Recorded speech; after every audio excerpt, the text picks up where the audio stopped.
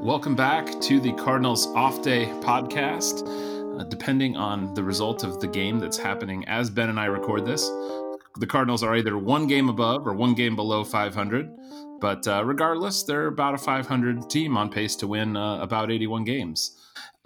Before we get to what we learned, Ben, on our last episode, you gave me a quiz, and I actually have a surprise quiz for you. Oh, well, let's go. This is a one-question quiz, and it's what do these Cardinals pitchers in 2021, and this is referring just to their 2021 numbers, have in common? Seth Elledge, Jordan Hicks, Junior Fernandez, TJ McFarland, Luis Garcia, Cody Whitley, Ryan Helsley, Justin Miller, Jake Woodford, Johan Oviedo, Daniel Ponce de Leon, Carlos Martinez, and Tyler Webb. What do each of those pitchers have in common? I'm going to say a walk rate over 10%.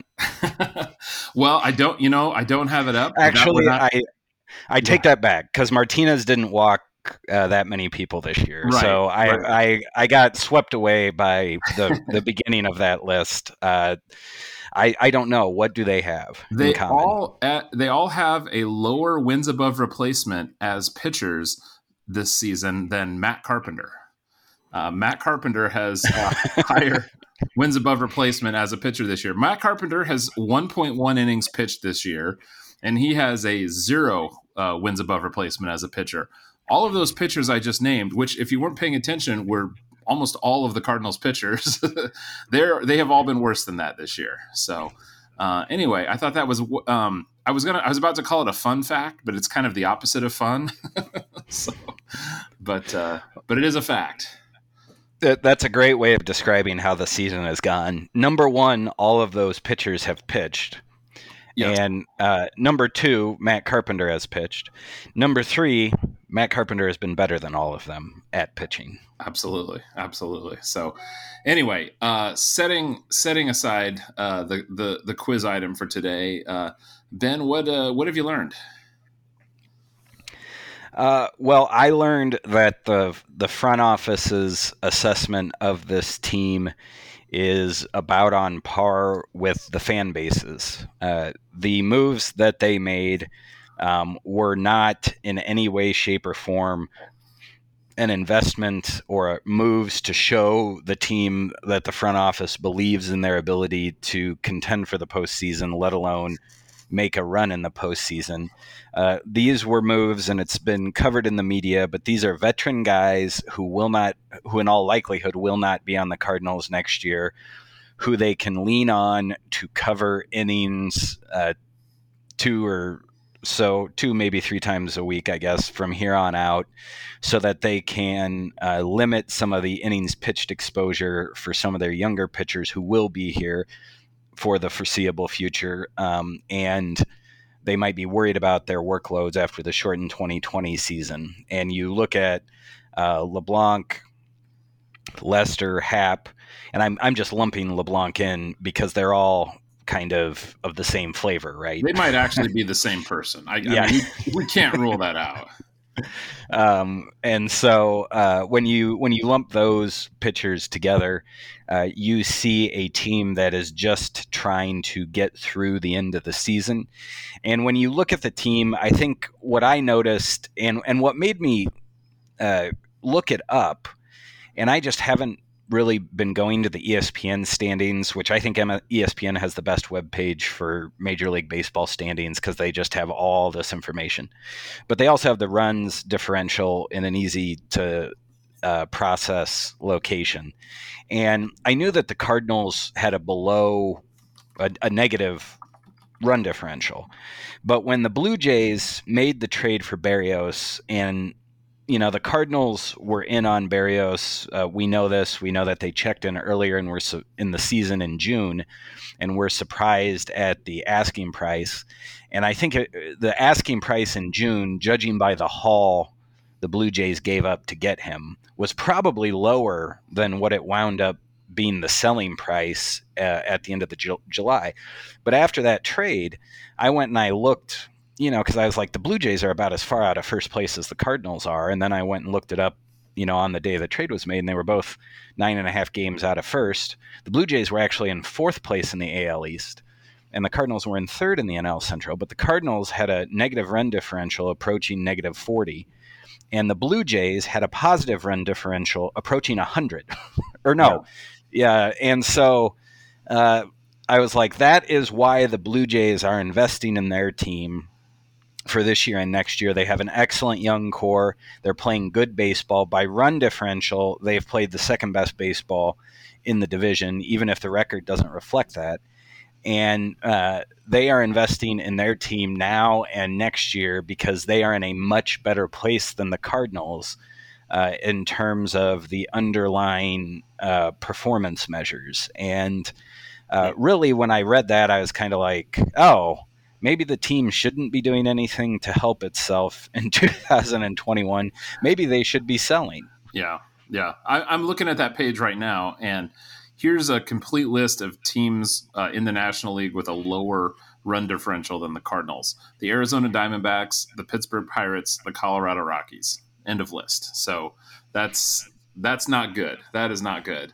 And I learned something very similar, Ben, and I think it makes sense. We were all watching the trade deadline, and I think we had a sense of what the Cardinals would do or were likely to do. A couple episodes ago, you and I kind of proposed what we thought their trades might be. We were in the same kind of ballpark in terms of what we were thinking.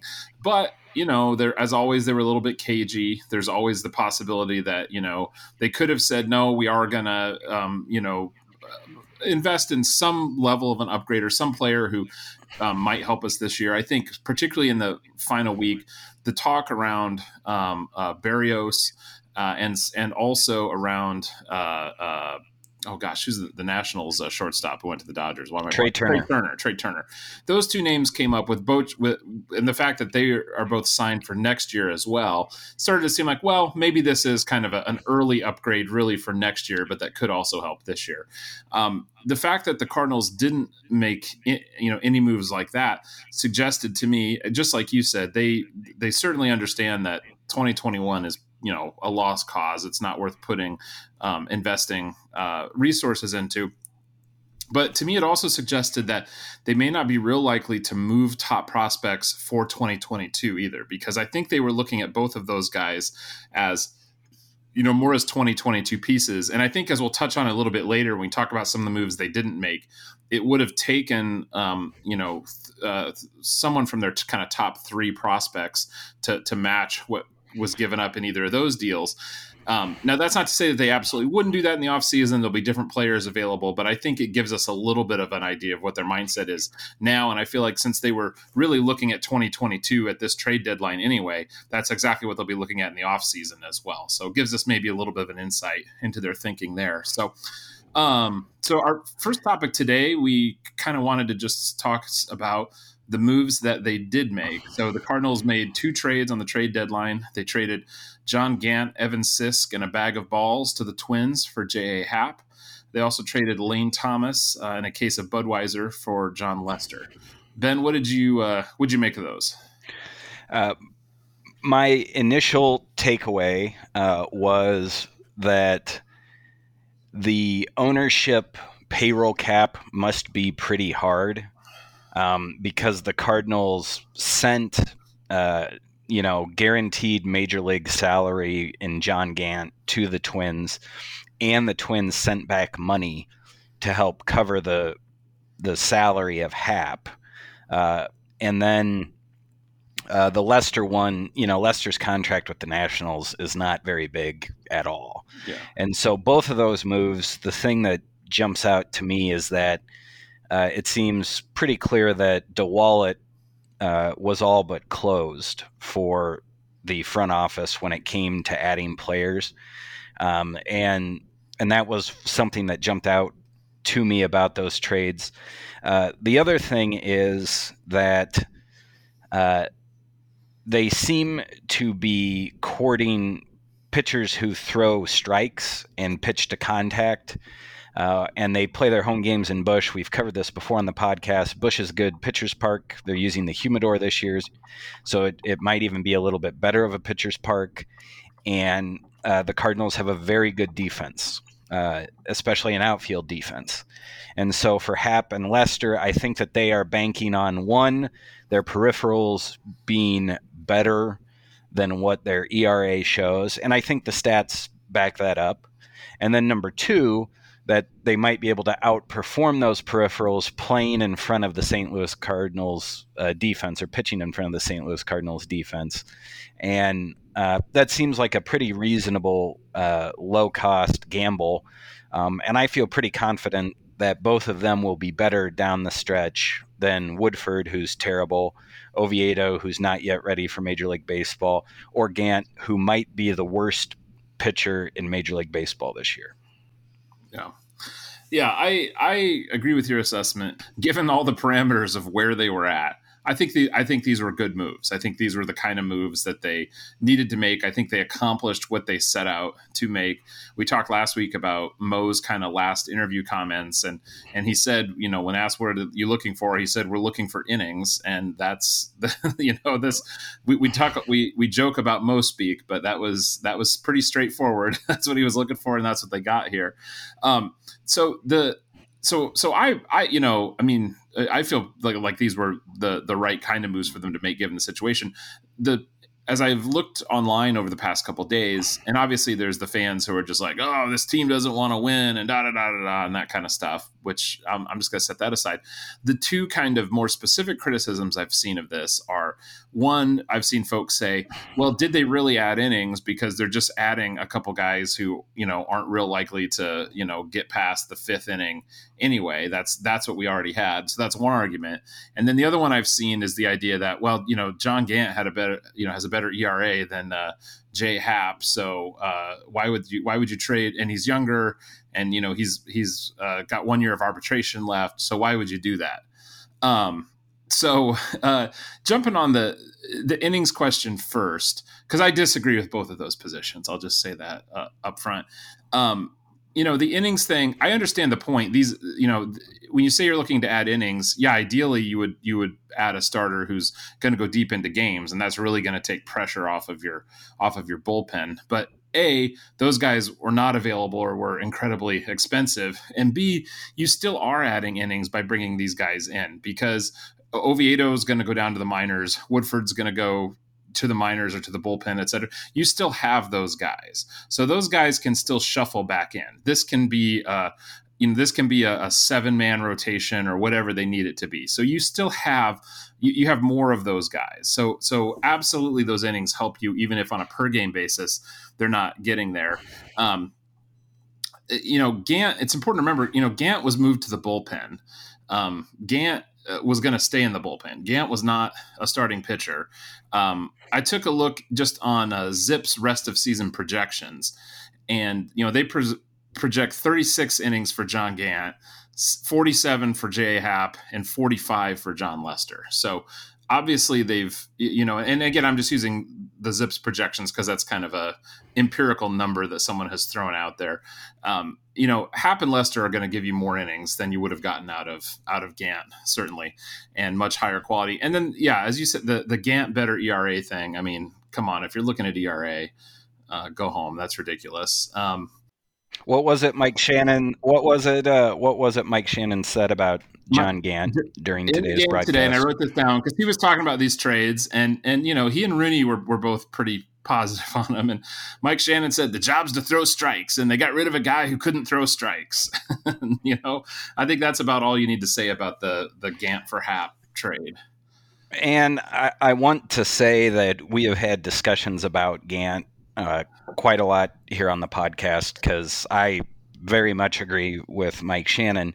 But we also had said that there's a possibility, he'll get a little uptick in velocity. He'll be a little bit better out of the bullpen than he's been starting. As a starter this year, though, he had a 17.1 K percentage and a 16.4 walk percentage. And you'll recall I was really hopeful that he might get a chance to catch Todd Van Poppel's 1994 record for, that if Gant were to stay in the rotation, he would have been worse than Van Poppel. Like, that's how far back you have to go to find a starting pitcher who issues as many walks as John Gant did this year. But then he moved and it's a minuscule sample size, but then he moved to relief. He's striking out 11.5% of opposing batters in relief, and he's walking 15.4% of opposing batters in relief. So he looks about as cooked as you'll see from a starter.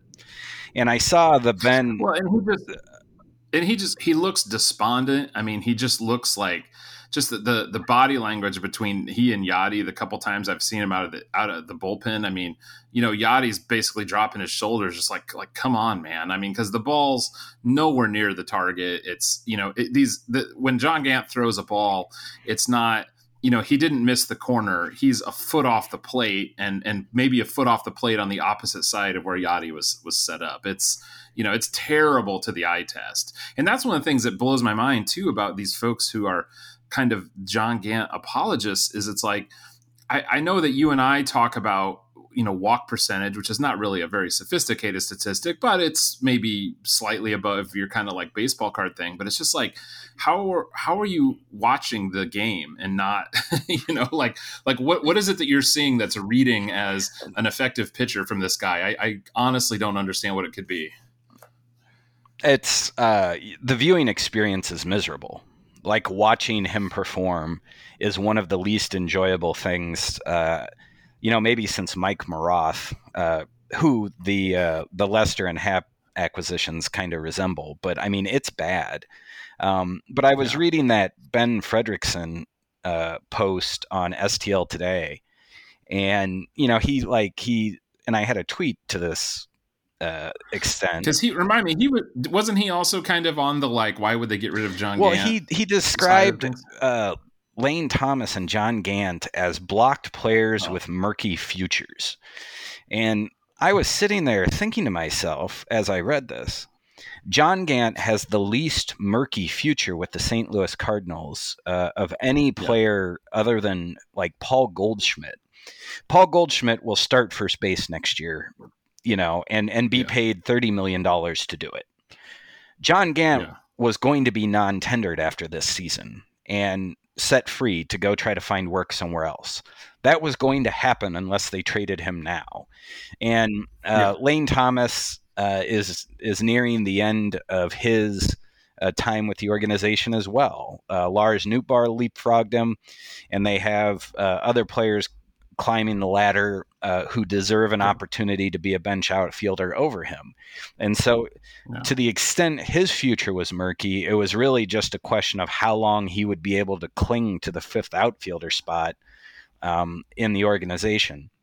So they gave up guys who were given an opportunity and failed. And that's what happens in professional sports. And so they shipped them out to fill an immediate need because neither one of them was going to fill a future need for this organization. And so I really disagreed and did not understand that assessment at all because John Gant failed. He has failed. And he may not get anything more than like a spring training invite next year from someone like the Marlins or something. I mean, it's not looking good for his career.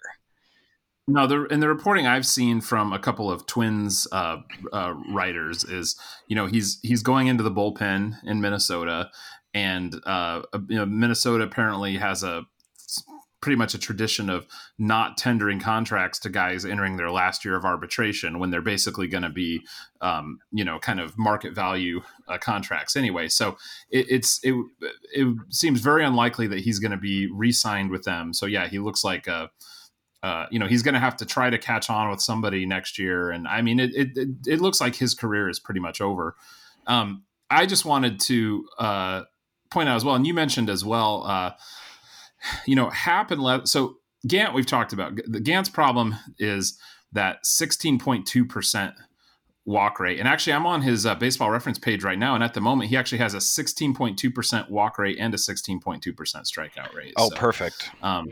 But only a 1.7% home run rate, which, that is something that things were too bad there.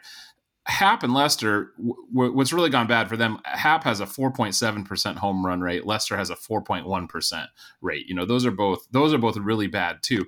But if there's anything that you would expect would come down for pitchers coming into Busch Stadium, one of whom, on top of that, coming out of the American League, it's Busch continues to play more and more as a pitcher's park. You've got that great outfield there. So I just think, any rational person has to expect those home run rates to go down.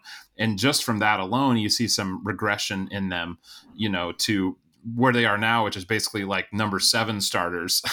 They might regress back to being like number 5 starters. And, that's going to be good enough. And they both have, much, much lower walk rates than Gant. And, honestly, just about anybody in this Cardinals team this year. So,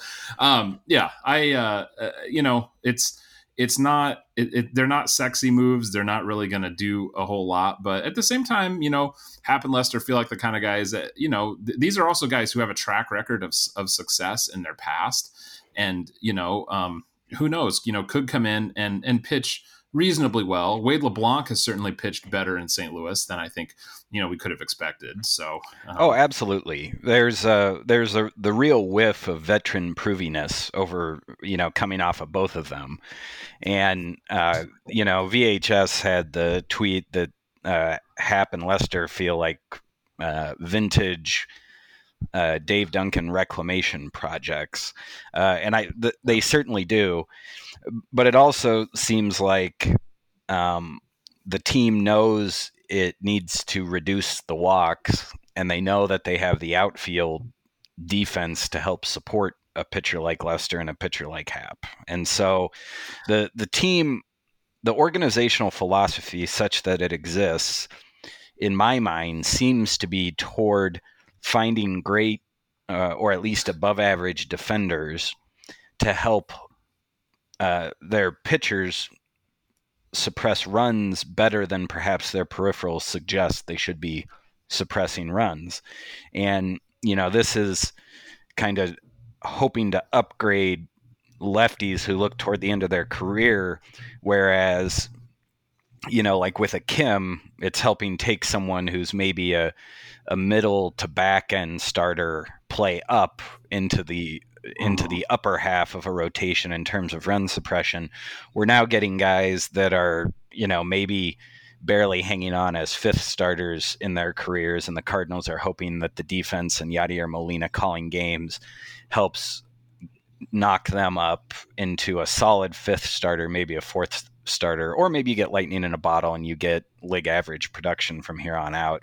But that's what this really feels like, them doubling down on their defense first philosophy, hoping that they can juice the performance from a couple of veteran lefties who pitch to contact. Yeah, so get your tickets now, folks, for St. Louis Cardinals baseball. They may have just added 2 number 5 starters.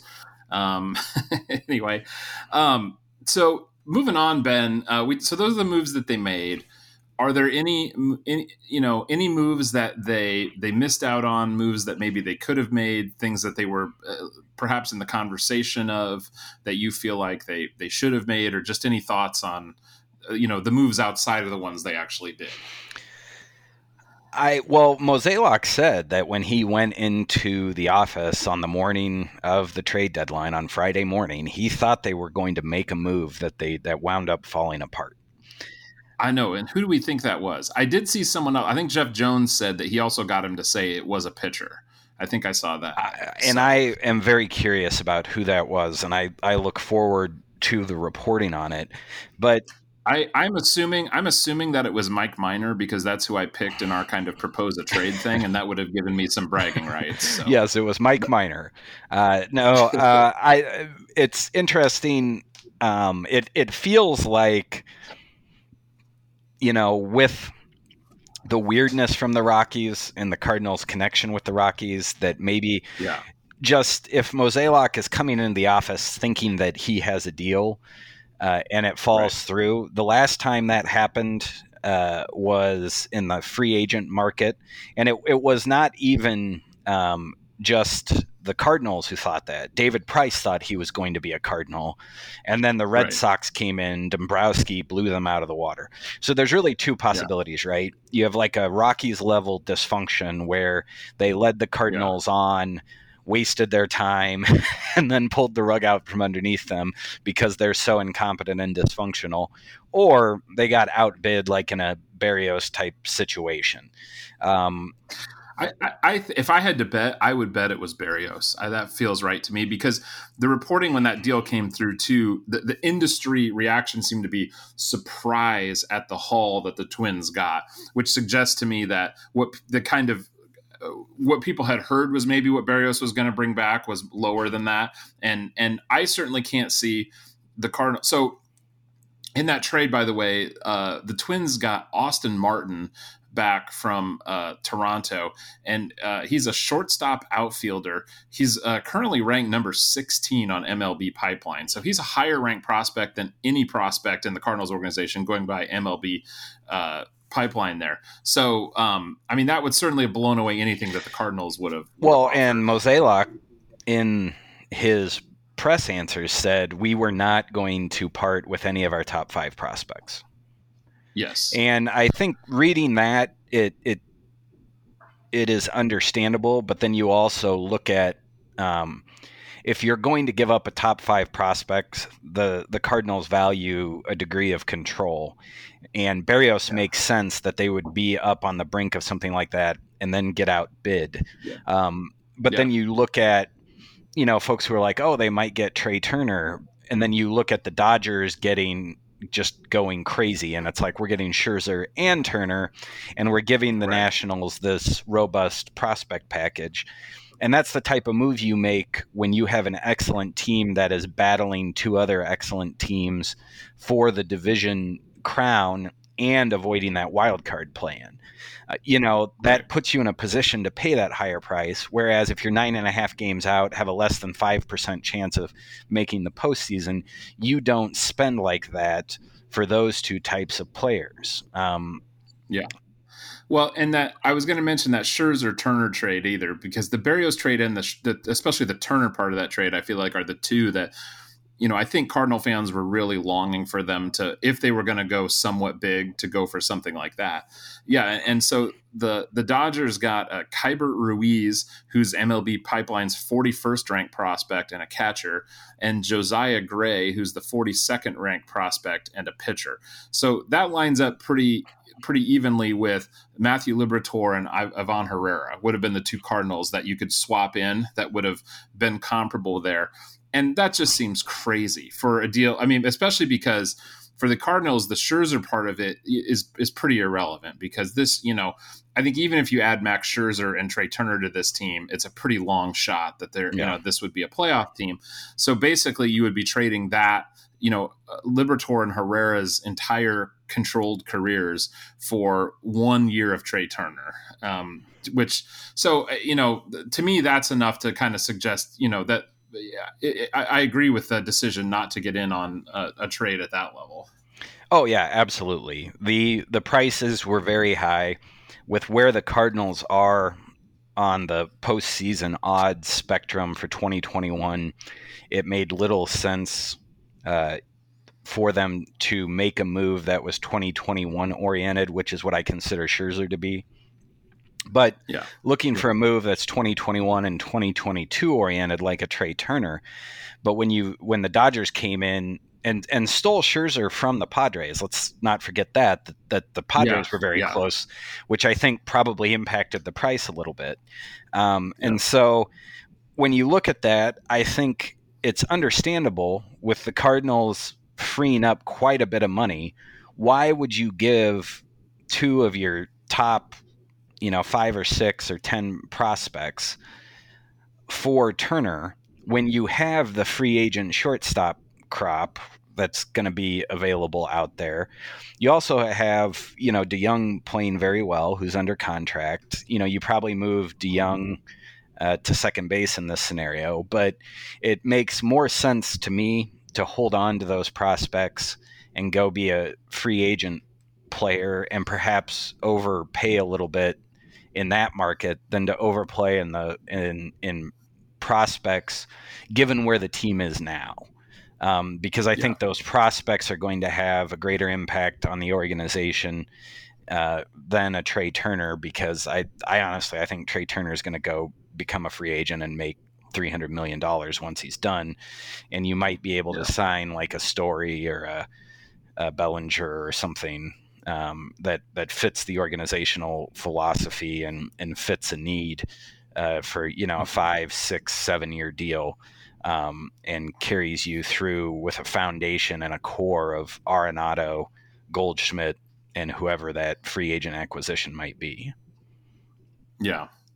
So I have one trade that I as I look at this season that I really wish the Cardinals would have made themselves, or at least it's the example again of the kind of thing that I think they should have done, and that's the Brewers Willy Adames trade. So I just want to recap this. So on May 21st, the Brewers traded JP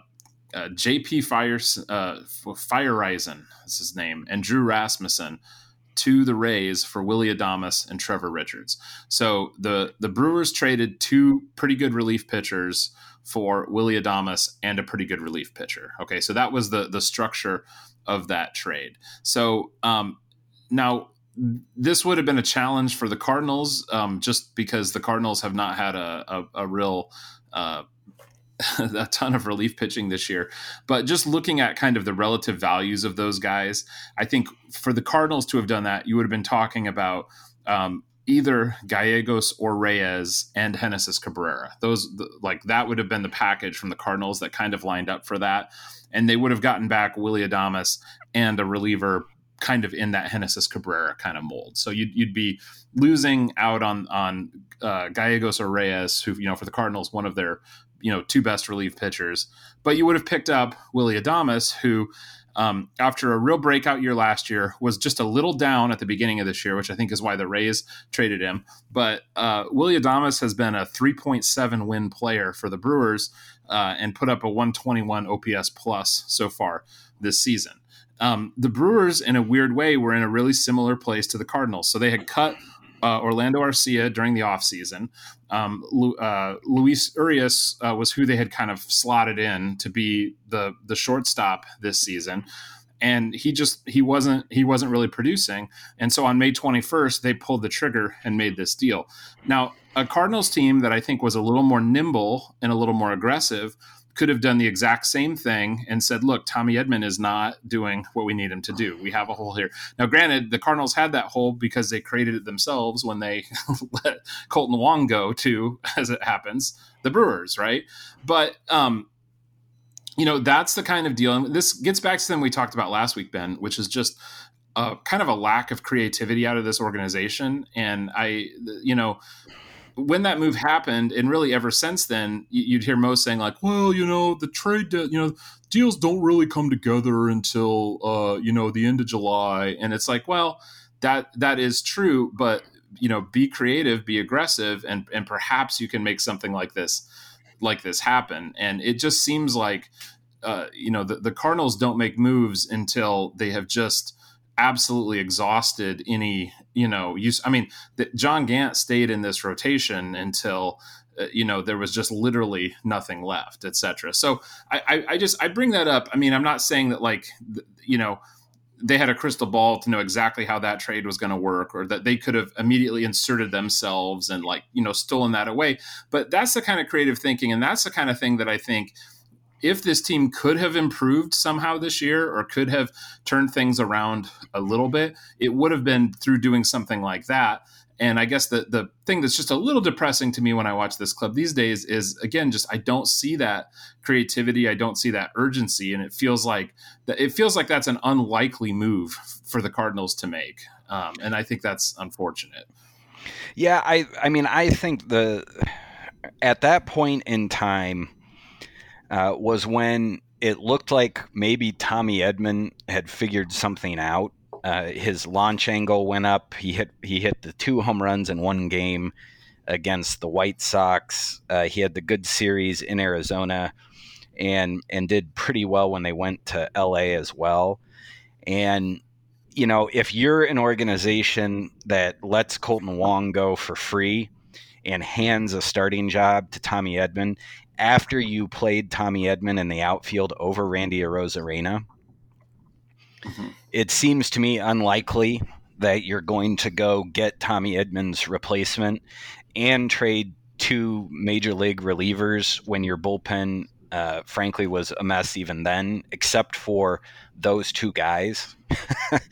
And it's one of those things where the Brewers were able to do that because they had pitching depth, which is what folks needed.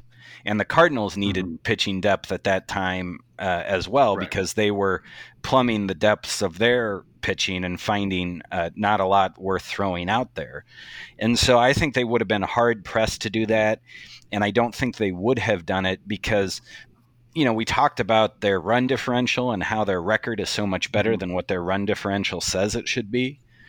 One of the primary reasons for that is that Mike Shildt has done a good job of managing games when they have the lead. I know that they've had a couple of recent blow-ups that cost them games. But overall, and I know some folks probably won't like me saying this, typically you look at a manager and say, what is the measure of a good manager? He wins more than he should based on talent. And I criticize Shildt, you criticize Shildt, but he has a formula that works in close games. And even though he has not always gotten good starts, he has also, and not always had good relievers in the middle innings, he's been able to bridge the gap enough between Alex Reyes and the starter that the team's record looks a lot better than it should. And, a big reason for that is Gallegos and Genesis Cabrera, because they've handled a lot of high leverage innings, sometimes going more than one inning, to allow Alex Reyes to start a clean ninth so that he has room to walk two or three guys before somehow getting the save. Yeah, no, I mean, you're right.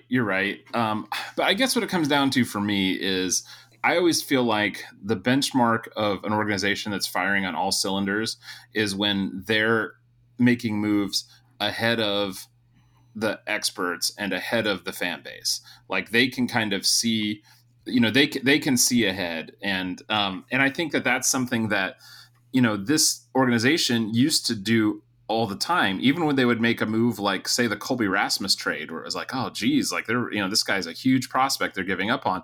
I mean, for probably a decade plus, they just about didn't lose any trades like that. And even something where it felt like, gosh, I don't know if that makes sense. They had a little bit of foresight in it. And now it just feels to me lately, it just feels like they're really behind the curve. And I agree making a move at that point, I don't think people were clamoring yet. I mean, Edman was still producing enough that it kind of seemed like, oh yeah, maybe this guy is gonna work or be fine here.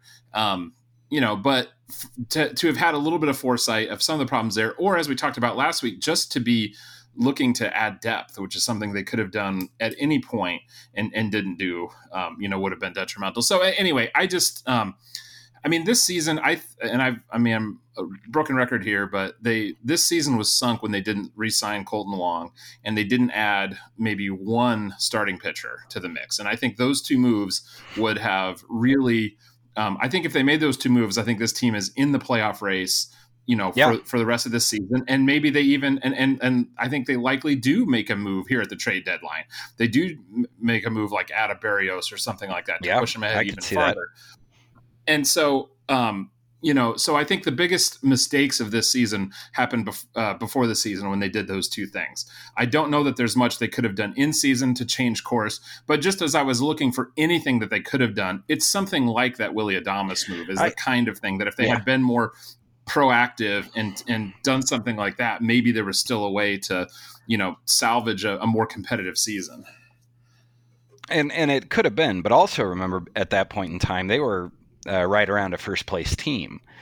And they were first place team and the Brewers are 4 games back. I just double checked that. So yeah, no, that's true. And I mean, obviously I'm hindsight 2020ing it and everything, but And I also, I want to say I think it's kind of become fashionable to bash the manager and the general manager and the president of baseball operations. But I 100% believe that there was a hard cap put on the payroll. I don't think that John Mozeliak, given his track record, cuts Wong loose at just a $12 million price tag unless ownership is saying you have to get under a certain number. And I also don't think it's a coincidence that the salary that the Rockies threw in for Arenado made him virtually free this year. So I also think that this team, before the 2020 season, they were in a similar position when it came to rotation depth. And they went and they signed Kim, and they said, you're going to be a starter or a reliever based on need. And remember, he started the season as the closer before going into the rotation due to all of the horrible things that happened in 2020. And then emerged as a set starter for 2021.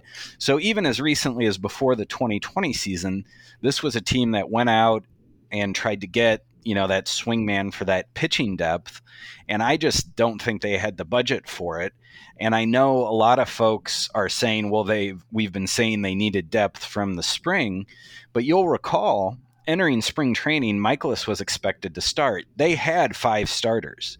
And it's a lot easier to sell a free agent who wants to start because he will make more money after the contract if he's a starter, on coming to a situation where he sees a viable path to starting. And it was really, I think, the lateness in spring training with the Michaelis injury and then also the Kim back issues that really sunk this team in terms of what they were going to do in terms of building a roster confined with payroll restrictions. And we've talked about this since the beginning of the podcast, that the team had starting pitching depth, but they didn't want to use it in April. They were hoping that they would have to dip into it in, maybe like July. But then Liberatore has not really had a best case scenario development, neither has Zach Thompson.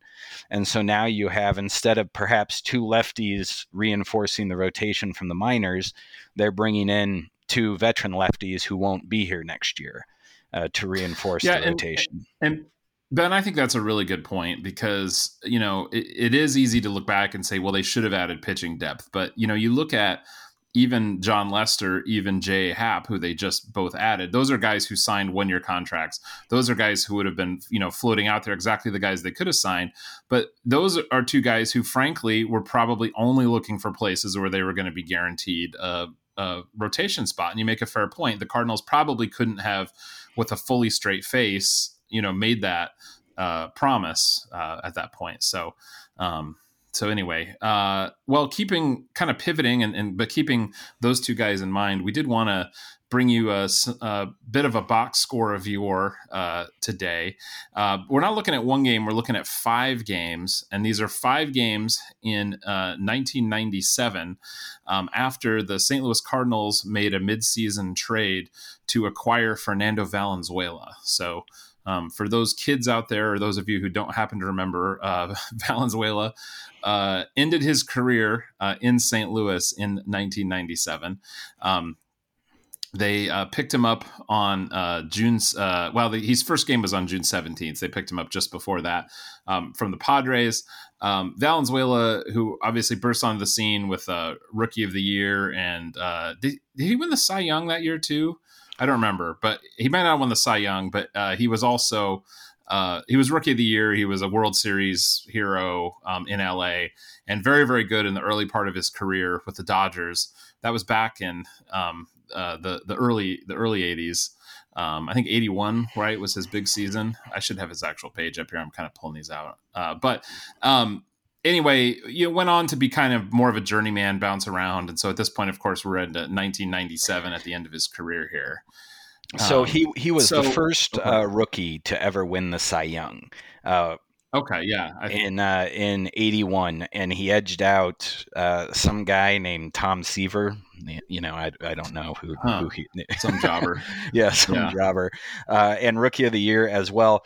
Other fun fact, he won the Silver Slugger that year as well. Oh, fantastic. Fantastic. I love a pitcher who can hit. So, and this is the last year I'll ever get to see it. But anyway, moving on. um, Ben, any other thoughts before we kind of take a look at these games? The Venezuela 97 edition is really a vintage, like, Jocketty, LaRussa, Duncan edition, where they get some guy who looks washed up, who has that veteran proviness smell to him, and LaRussa identifies him as a winner, a winning player who can help them win. And then, Sajjakity goes and gets him to fill a need, and typically it went pretty well when he would do something like that. But as we will see, it didn't quite go so well with Fernando Venezuela in 1997. Yeah, and he was coming in mid-season again to kind of plug a rotation hole. So we gravitated towards this because there's some pretty clear parallels to this season. So Valenzuela's first game as a Cardinal, June 17th, he started against the Milwaukee Brewers, and he was not great, but he was okay. He went 5 innings pitched. He gave up 5 hits, 3 earned runs, and 3 walks, gave up 1 homer. Game score, which I always kind of like just for looking at like individual starts as a number. 50 is average. He was a 43 for that particular game. So, little below average. Ben, you want to take that next one? Should we trade off? Then he started against the Chicago Cubs, and the team lost the game 3-0. He went 6 innings, struck out 2, walked none, gave up a homer. Was not a terrible start. Game score 56, so slightly above average. You would look at game score. This would be his best start, but even just looking at the stat line, I wouldn't really have any argument that this start against the Cubs was his best with the Cardinals. Yeah, and frankly, this is the kind of start that I think is probably what the Cardinals are hoping that they can get out of Jon Lester and J.A. Happ. 6 innings pitched, 3 runs, only 1 earned for whatever that's worth, no walks. I think if Jon Lester and J.A. Happ give them that every 5 days, Cardinals are going to be perfectly happy with that. That was also the high point of his time with the Cardinals. His next start, he only went 4 innings, gave up 4 earned runs and 6 total runs. So 6 runs in 4 innings and 2 walks in this particular game. With that low innings pitched and all those runs, his game score dropped all the way down to 31. Although the Cardinals did win that game 12-6 against the Cincinnati Reds. Then he started on July 3rd against the Pirates. He lasted only 5 innings. He gave up 3 runs on 4 hits, 3 walks, and 1 strikeout. A pretty ugly line. That was sort of like, kind of him channeling maybe his inner John Gant. And just not great, and managed to give the team 5 innings, which I feel like in this era, you see a lot of not great lines where the pitcher threw 5 innings, because the manager left him in for like the minimum of what was considered the starter's job philosophically throughout baseball at that time. And then it was like, he does not have it today. Get him out of there. Yeah, absolutely. And you said he started to channel his inner John Gant, but he really got in touch with his inner John Gant in his final start of his entire career on July 14th. This would actually be, so he left the rotation. You notice this is 11 days after his last start when he would make his final start for the Cardinals. It was at Cincinnati. He would go only 2 2/3 innings pitched, give up 3 runs on 2 hits and 6 walks, and one strikeout there. for a game score of 37. I looked at the individual game as well. So it was in the bottom of the third inning that things really fell apart for him. And he started off with a hit by a pitch, then fielder's choice. So they got one out there, followed by a walk, and then a walk, and then a walk, and then a ground out. And then his last at bat of his career, he gave up a single to Hal Morris with the bases loaded. And then at that point, he was relieved 2/3 of the way through the third inning. And folk hero Fernando Valenzuela's career so ended right there. So, Valenzuela kind of comparable to, I think, what the Cardinals are hoping to find with Lester and Happ. Hopefully they get better results. I think Ben and I both expect that they will, but still a moment we wanted to reflect on. So, Ben, anything else on Fernando Mania before we talk about what we're looking for? So he wound up with 5 total starts. He totaled only 22 2/3 innings pitched. He had 14 walks to 10 strikeouts and a 5.56 ERA with the Cardinals. So not a successful acquisition in any way, shape, or form, other than it just kind of being fun from a nostalgia kick for kids like us who lived through the 80s and 90s when we had free time and enjoyed the Cardinals then, and struggled to find the games on television if they weren't playing the Cubs or the Braves. Yeah, and similar to today when we saw pictures of John Lester in a Cardinals uniform, at that time seeing Fernando Valenzuela in a Cardinals uniform was a jarring a jarring thing to see. It was not what you were expecting, but definitely memorable. So, Ben, and we're on a fairly regular schedule here for the next month. The Cardinals are off every Monday in the month of August, so we'll be back here weekly. Ben, what are you going to be looking for?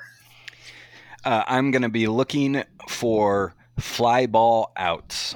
If Happ and Lester are recording a fair number of fly ball outs, in particular when they're pitching at home, I'm going to feel good about how the acquisitions are going to play out over the rest of this year. However, if they're giving up fly balls that are hitting the wall or landing over the wall, I'm going to feel like maybe this gambit might not work, but that's what I'm going to be watching, how many fly ball outs Lester and Happ are able to record. Yeah, I would encourage Tyler O'Neill, Harrison Bader, and Dylan Carlson to really stretch out before the game starts. Make sure their legs are feeling loose because they're definitely going to be running some balls down in those games. As Mike Schilt would say, engage the defense. They need to engage the defense. Yeah, absolutely. I'm going to be watching Tommy Edman and which side of the plate he is hitting on. And there was a story that came out just today. It was a Derek Gould story that noted, and I had missed this, but apparently in the, I think it said in the Cincinnati series, yes, he had against a few right-handed pitchers, he had batted right-handed. And that's something that Ben and I have talked about before on the show, the fact that while Edman switch hits, his numbers batting left-handed are just really abysmal and just kind of, and I mean, if you've watched him play and I say, Tommy Edman grounds it into the shift, you know what I'm talking about. It's no kind of launch angle. And when you look at his splits, they're really, really bad. And that's led us, and I think you specifically, to consistently advocate to platoon him at second base with Carpenter, which I think all the numbers suggest would make a lot more sense. So, I'm interested to see that, and I'm encouraged. I'm glad to see that he's recognizing that. And Edman's numbers as a right-handed hitter are actually pretty good. Like if he could put up the kind of numbers he puts up as a right-handed hitter against all pitching, he would be a viable kind of starting player. Now, of course, to be seen if he can put those numbers up as a right-handed hitter against right-handed pitching. I mean, some guys can and some guys can't, and I don't know exactly what led him to switch hitting, etc. So we'll see. It's up in the air, but that's why I'm going to be watching it, because if he starts batting right-handed against right-handed hitters and he starts hitting right-handed hitters better, that's actually going to kind of raise my expectations for what he might be able to do as an offensive player. So Ben, we're just about at the end here. Do you have an off day recommendation for folks? I do have an off day recommendation, and it's a little bit more of a general one. But Sports Info Solutions, which you started out as Baseball Info Solutions, they do defensive runs saved.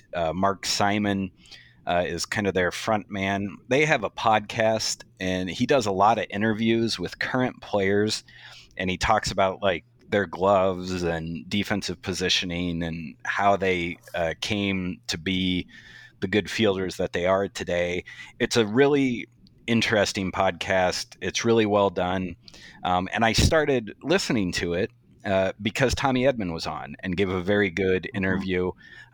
So I would recommend that podcast generally to you if you're a bit of a baseball nerd who likes fielding, and even specifically the Tommy Edman episode is really good, and you should check that out. As if we all need another podcast in our lives, I just wanted to say I have found the Sports Info Solutions podcast hosted by Simon to be really good. Yeah, I need to listen to that one regularly. I did listen to the Tommy Edman episode, and that was great. And I think that might be the only one I've listened to. Part of my problem is I have just too many podcasts sort of in my feed. So sometimes my attention shifts in one direction, and then I stop listening to something for no specific reason other than it fell out of my or it kind of got churned out of my feed. So my off day recommendation, we've got a little bit more of the Olympics going on. And Ben, I don't know if I've ever told you this, but I really enjoy watching the Olympics. I don't know where you're at on the Olympics. The Olympics is highly problematic. If I'm really going to be like honest and think about it, there's a lot of bad things about the Olympics, but just as a fan of watching sports, I like how easy a watch the Olympics are. I think NBC does an amazing job every year with their coverage. They put a sport on there. They give me a quick backstory on the person I'm about to see compete. And then I watch them compete, and either they achieve their greatest dream in life or they're shattered. And then they're immediately on to the next one. And I never have to think about that person again. And I just think that's lovely. If I watch the Olympics on Tuesday night and then I don't watch it on Wednesday night, I don't think, oh my gosh, I got to catch up on what I missed Wednesday night. I don't care. I'll just watch it Thursday night. It's kind of the same experience. So I don't watch the Olympics, religiously or, intensely, but I just find it a fun, relaxing watch. And to that end, on Peacock, if you get Peacock, they have a show this year. They're doing a daily kind of breakdown of highlights hosted by Kevin Hart and Snoop Dogg. Yes. Have you watched this, Yes. Ben? The dressage tidbit was one of the funnier things that I've seen in a while. Snoop Dogg he always seems cool, but it seems like he perhaps earlier in life cultivated his image of being cool, and now he's just I don't know if it's fatherhood or just getting older or what, but he's or beating the murder rap. But he's just very funny and kind of silly and entertaining, just very endearing and like charming, I feel like. Absolutely. He's the real treasure there, but Kevin Hart is great too. Kevin Hart's just quick-witted, and they play off each other really well. And I think what I really like about it is they're kind of watching the Olympics with basically the same attitude as I am. Like they're having fun with it. They're not overly serious about it. And so, anyway, I think it's like a half-hour show. I think they're posting a new one every day. But if you have Peacock, it's a fun way to digest some Olympic highlights. I should also add the highlights that I have caught on YouTube. You can catch highlights of the highlight show on YouTube, and they have swear words in them. Snoop Dogg, they are the F word is used. So we are not recommending that you watch this with your children because they will learn new words. But that is also part of the fun, is when Snoop Dogg deploys the F word. Snoop Dogg is one of the greatest cussers in the history of the English language. Yes. I mean, it's not surprising. Words are his tool that he uses. So he uses the foul words as, well as he uses any words, which is extremely well. So, but yeah, we had a similar conversation here. I watched it the first night, and then my wife was going to watch it with me, and she said, "Oh, should we have Franklin, our 7-year-old, watch with us?" And I had to say, absolutely not. Yeah, there was another good one where he had alcohol in his coffee cup, and Kevin Hart was just like, he is drinking liquor right now. It's 11 in the morning, and Snoop Dogg's just like drinking it like tea. And it was, I found that really endearing and funny as well.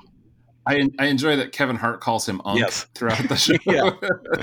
And it's good. It's good, fun, and something that's fun about streaming too, right? Like, this is something where, I don't know where you put it if you don't have a streaming app, because it's such like a niche thing. Totally. It's that rare kind of streaming delivering on what we all maybe hoped it would, that it would produce some things that are a little more niche or a little more weird, or, just kind of unique in a way. And this is totally that. So, I'm glad to hear you're watching, enjoying it. I've talked to nobody about this. So I'm like, I don't know if I'm the only person watching this or if anybody else is enjoying it, but I've found it enjoyable. So glad to hear that you do as well. So Ben, anything else for the good of the order? No, not really. It sounds like Michael, or I was going to say Michael Shannon, but it's Mike Shannon, has caught his second wind, and I'm very excited about this because, and it came a little bit earlier this year, but I get so fed up, especially now that the camera angle is so off kilter. I just the Fox Sports Now, Bally Sports Midwest broadcast grates on me. And this is usually about the time of the year, August, when I would turn to the radio more as an alternative. Yeah. And in September in particular, just because you were never quite sure how many more years of Mike Shannon you would get. And so hearing him perhaps hitting his stride again as a broadcaster, I am very excited for it, and I am hoping that it continues throughout the end of his 50th and final year. Yeah, and let's be honest, this a year like this, when you're watching like a 500 team and we're into August and September, I think the radio is a good way to enjoy these games. I don't feel like I need to see every at bat. So if I can just have a little Mike Shannon on in the background while I'm, making dinner or something, that'll be A-okay with me. Oh, absolutely. And it also gives you a break from Jim Edmonds just constantly talking and someone needs to communicate to the Bally Sports Midwest gang that letting the game breathe is a good thing. It's why Vin Scully is oftentimes and Jack Buck are oftentimes said to be amongst the best ever, because they understand that you don't have to talk all the time.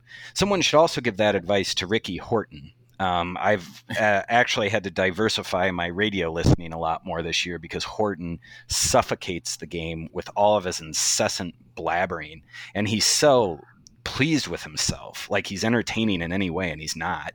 And it's frankly, I would like to say to our listeners, it is a disgrace that they are replacing Shannon with him.